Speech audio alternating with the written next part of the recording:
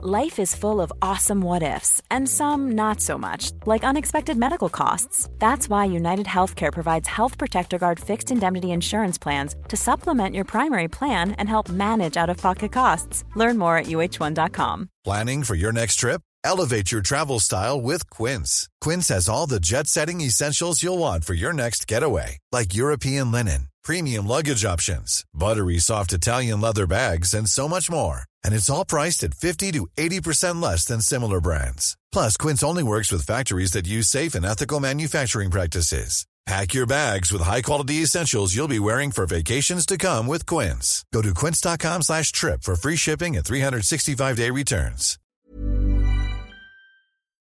From the Over the Top studios in Boulder, Colorado, I'm George Thomas. 2018 Dirty Kanza, brought to you by Topical Edge, performance and recovery lotion.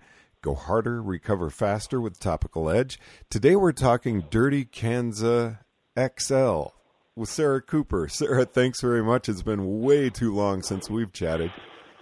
I know. It's good to talk to you, George. Now, DKXL, 34 of you. That's commemorative of Dirty Kanza's first year? Yep. That was the original number of starters. Now, tell us what the XL version of this is. It is 350 miles, and it starts the evening before the 200-mile event. So we'll start Friday night from Emporia, and then everyone else will start on the 200 route in the morning. And it's just a route that they came up with, and my understanding is we're a test group to see how a self-supported 350-mile event will go, and I'm looking forward to it. It sounds like quite an adventure. Now, 34 is in honor of the first year of Dirty Kanza's number of participants, correct? Yep. So it's just a small number of us, and we were all chosen for our various accomplishments. And my understanding, it's our belief in the ability to finish something this hard. So I'm not sure sending 34 rookies on a 350-mile challenging gravel course would be a good idea. So he's sending us out there and giving us the opportunity to see how it goes. And this was invitation only. Yep. So the funny thing is I got this invitation after the second of my 2 arm surgeries. And so I had really zero use of either hand, and this thing showed up in my inbox. And like within 10 minutes of getting this thing, I'm trying to tap out with one finger. Yes, please, yes. Put me on this list. So yeah, it came at a great time, and I'm super excited for the opportunity. So I'm curious, you're starting the night before Dirty Kanza's 200. Are you going to is it a course that'll loop you around so that you end up joining the 200? It's a separate loop. It's a giant 350-mile loop that goes around Emporia. And so we don't join the 200-mile course until the very last stretch to the finish. So it'll be completely separate, is my understanding. So, but over that last stretch, you will have some other people around you. Yeah, it's a pretty short stretch. It's like right when you get back into town and the stretch to the finish line. Okay, so not a huge motivator for you as you're coming in. No. I mean, it'll be exciting because you return to the finish line, and the town is always pretty crowded, and the finish line has a great vibe. So that part of it will be really cool. Now, unlike some of the other events you do, though, this route is plotted out. You know what you're doing, and you've got everything all lined up. There's support along the way? No, this is self-supported. There's zero support. So there are convenience stores along the route where we'll have to resupply, but there's no sag wagons. There's no checkpoints where you can have someone meet you. It's the route is known, so we know where we're going. We already have the route, but no, I can't have somebody meet me in a town and give me stuff or anything. I have to fix my own bike. And so from that aspect, it's different than the other Dirty Kanza. So there's no sag stops, no nothing out here. Wow. That's kind of got you back in your familiar territory. Yeah, that's my element. That's what I enjoy doing. And I'm really looking forward to it. I think it'll be a great challenge. It's going to be hot. So it's different not having support or not having, a vehicle in a town waiting for you when you pull in with ice and that. I mean, you're all on your own, and frankly, I prefer it that way. I think it'll be great. Now, just a moment ago, you were talking about it was almost difficult for you just to write the word yes back to accept the invitation into this. How have you been able to recover so quickly?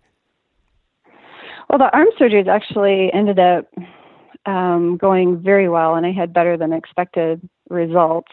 So my hand function is nearly normal, and that came back pretty quickly. What took a lot out of me and has been difficult to recover from was the loss of nearly all of my arm muscles. I had sticks over the winter. They had to detach and reattach the tendons in my arms, and so I wasn't able to lift more than 3 pounds for like 10 or 12 weeks, and my arms just wasted away. So building that back up has taken some time, and building back just a tolerance for riding a bike for that long has taken some time. And in fact, that's still an unknown for me how that's going to go. This is really my first race of length in a year. I haven't done anything this long since RAAM. Now, weak arms can be a huge problem on an ultra. How have you gotten your arm strength back? Lots of time in the gym, lots of riding, combination of both? Yeah, I've done a lot of strength training. I struggled with more traditional weightlifting. Every time I would get started with that, I would develop a tendonitis. And so I've had a lot of luck doing Pilates. I've gotten back into the pool and done some swimming, which I detest, but it helps. And just functional use of my arms in my daily life. I lift a lot of heavy things. I have to move 50-pound bags of horse feed on a regular basis. And so I've, visibly, you can see that I've recovered most of my arm muscle. And, functionally, I feel pretty good riding a bike. So I think I'm there. It'll be an interesting test, though. How have you ramped up your training from all that time completely off? Well, I was never completely off. After the first surgery, the surgeon told me to take 7 days and make sure that I didn't get on the bike too soon and cause the arm to swell up. And so I did. I waited 6 days and got back on the bike. And then after the second surgery, I was back on the bike within 3 days. And so I essentially trained no-handed over the winter on my trainer. I upgraded my trainer to a fancy smart trainer, so I really never have to shift my bike, and turning it on is pretty easy. So training over the winter wasn't really that big of an issue. It was more the aftermath of once I got back on my bike and got outside. It's been a winter of bad luck and mishaps. I fell off. Well, I got tossed off my horse and hurt myself. And then, a week after that, I fell on the ice and cracked a vertebrae. And so that was another 6 weeks of, riding while in pain and subpar training. And so it's just been a struggle. And then not even a week out from Trans Iowa, I was supposed to do that on a tandem. I ended up dislocating my kneecap moving horse feed. So, that was another couple of weeks of subpar riding and missing a race. And so, I'm reasonably fit. I've managed to get in enough riding that I feel like I can manage 350 miles, but in terms of this being any kind of great physical race and fast or any of that, I don't have a lot of expectations. At this point, I'll just be grateful to be on the start line, be at the finish line. That's really all I have on my agenda at this point. We're talking 2018 Dirty Kanza XL with Sarah Cooper. Make recovery days a thing of the past with Topical Edge. Now, Sarah, what are your expectations going into this? You've had a lot of things you've had to overcome. I just can't imagine you not being competitive, though. Yeah, we'll see what happens when I get out there. And Jim Cummins sent out an email recently and reminded us that this is, not necessarily a race, but more of a trial event, and that we should, not be out there with a race goal necessarily in mind, but to enjoy the journey and some time with friends. And so I am keeping that thought in the back of my head. But I can't imagine, looking at the list of starters that he's got there, that there's not going to be some hammering going on. So hopefully it'll be fun. I'm looking forward to just having fun and riding with some really cool people and a really cool route in a place I've not had the chance to ride gravel before. Oh, you haven't? No, I've only ever signed up for Dirty Kanza once, and I ended up missing it because of my daughter's dance recital. And every year since then, I've been involved in RAAM or RAW, either crewing or racing. And so I've not had the opportunity to race down there yet. So yeah, this is a first for me. Now, invitation only. Do you think this was more based on your Trans-Iowa performances, or because you did so well in RAW and RAAM, or both? Yeah, I'm pretty sure RAW and RAAM don't have a whole lot to do with it. Those being crude races and stuff. I think it's more, the fact that I've proven myself able to finish something like Trans-Iowa and can take care of myself at self-supported events. So now, thinking again of your arm and hand problems from the past, I mean, I know they're fixed, but that's not going to cause you any issues if you have a mechanical and have to do some repairs? I hope not. There's really no way of knowing at this point until I get out there and give it a shot. My longest ride for this has been about 9 hours, and I've been fortunate not to have a lot of mechanical problems while I'm out there. But I also haven't had any issues with my hands on a ride of that length to make me worry about being able to change a tire or fix a chain. My fine motor skills are pretty good, but this is a test for me to see exactly how I do and how my hands feel and what I'm going to do in the future with regards to racing. Any goals on time? What are you thinking this is going to take? Oh, I don't have any idea. I'm not even putting a goal on it because, the distance, it would be easy to look at that distance and come up with a rough estimate of time, but, you don't know what direction the winds are going to be. I don't really know at this point how hot it's going to be. And being self-supported, if it's 95 degrees and you're out on a, 50 or 60 mile stretch between convenience stores, you're baking in that full sun. There's not a lot of shade out there. So, we've fortunately had some heat here. And so I've been able to ride in that and just at least have an idea of what kind of power I can put out in that situation. But, in terms of speed and time, I'm just not even going to waste my time thinking about that. I'm going to be prepared to be out there as long as it takes and get through it. And 95 actually sounds like a pretty reasonable expectation at this point. Yeah, it's been heating up down there. It's been heating up here in Iowa too. And that's great. It's good to get out there and ride in that and just have a reminder of how to ride in that and how to function and just, how you have to moderate your power and put some thought behind, how do you stay cool out there in the full sun when you're alone? And there's no one to hand you an ice pack for your neck. What are you going to do? So it's good. It's a good challenge. I'm looking forward to it.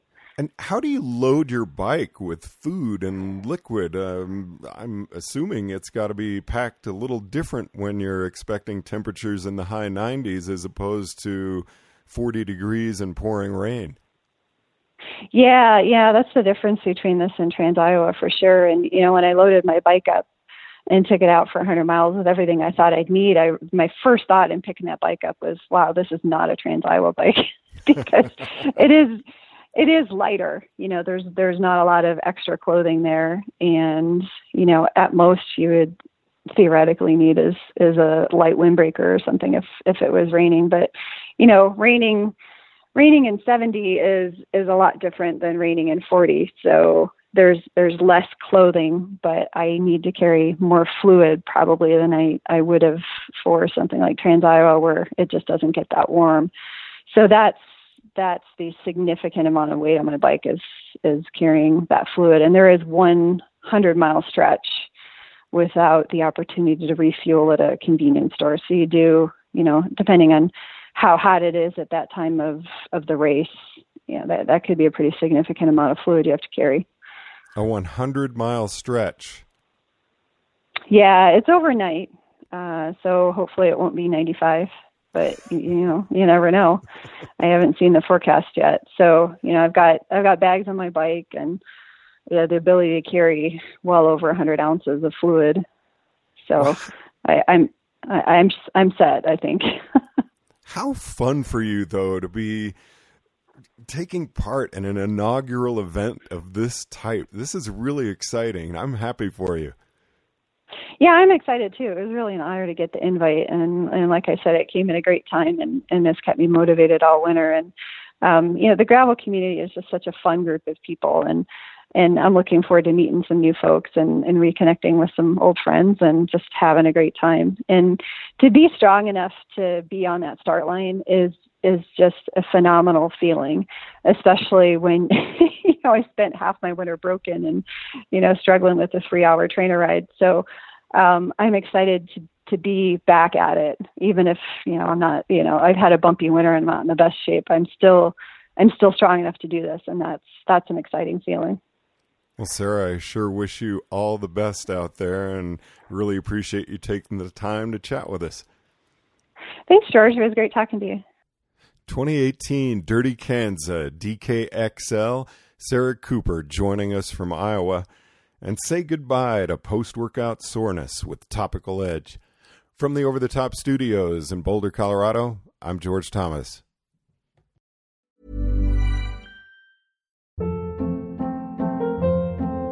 Hold up. What was that? Boring. No flavor. That was as bad as those leftovers you ate all week. Keke Palmer here. And it's time to say hello to something fresh and guilt-free. Hello Fresh. Jazz up dinner with pecan-crusted chicken or garlic butter shrimp scampi. Now that's music to my mouth. Hello Fresh. Let's get this dinner party started. Discover all the delicious possibilities at HelloFresh.com. Hey, it's Paige DeSorbo from Giggly Squad. High quality fashion without the price tag. Say hello to Quince. I'm snagging high-end essentials like cozy cashmere sweaters, sleek leather jackets, fine jewelry, and so much more. With Quince being 50 to 80% less than similar brands. And they partner with factories that prioritize safe, ethical, and responsible manufacturing. I love that. Luxury quality within reach. Go to quince.com/style to get free shipping and 365-day returns on your next order. Quince.com/style.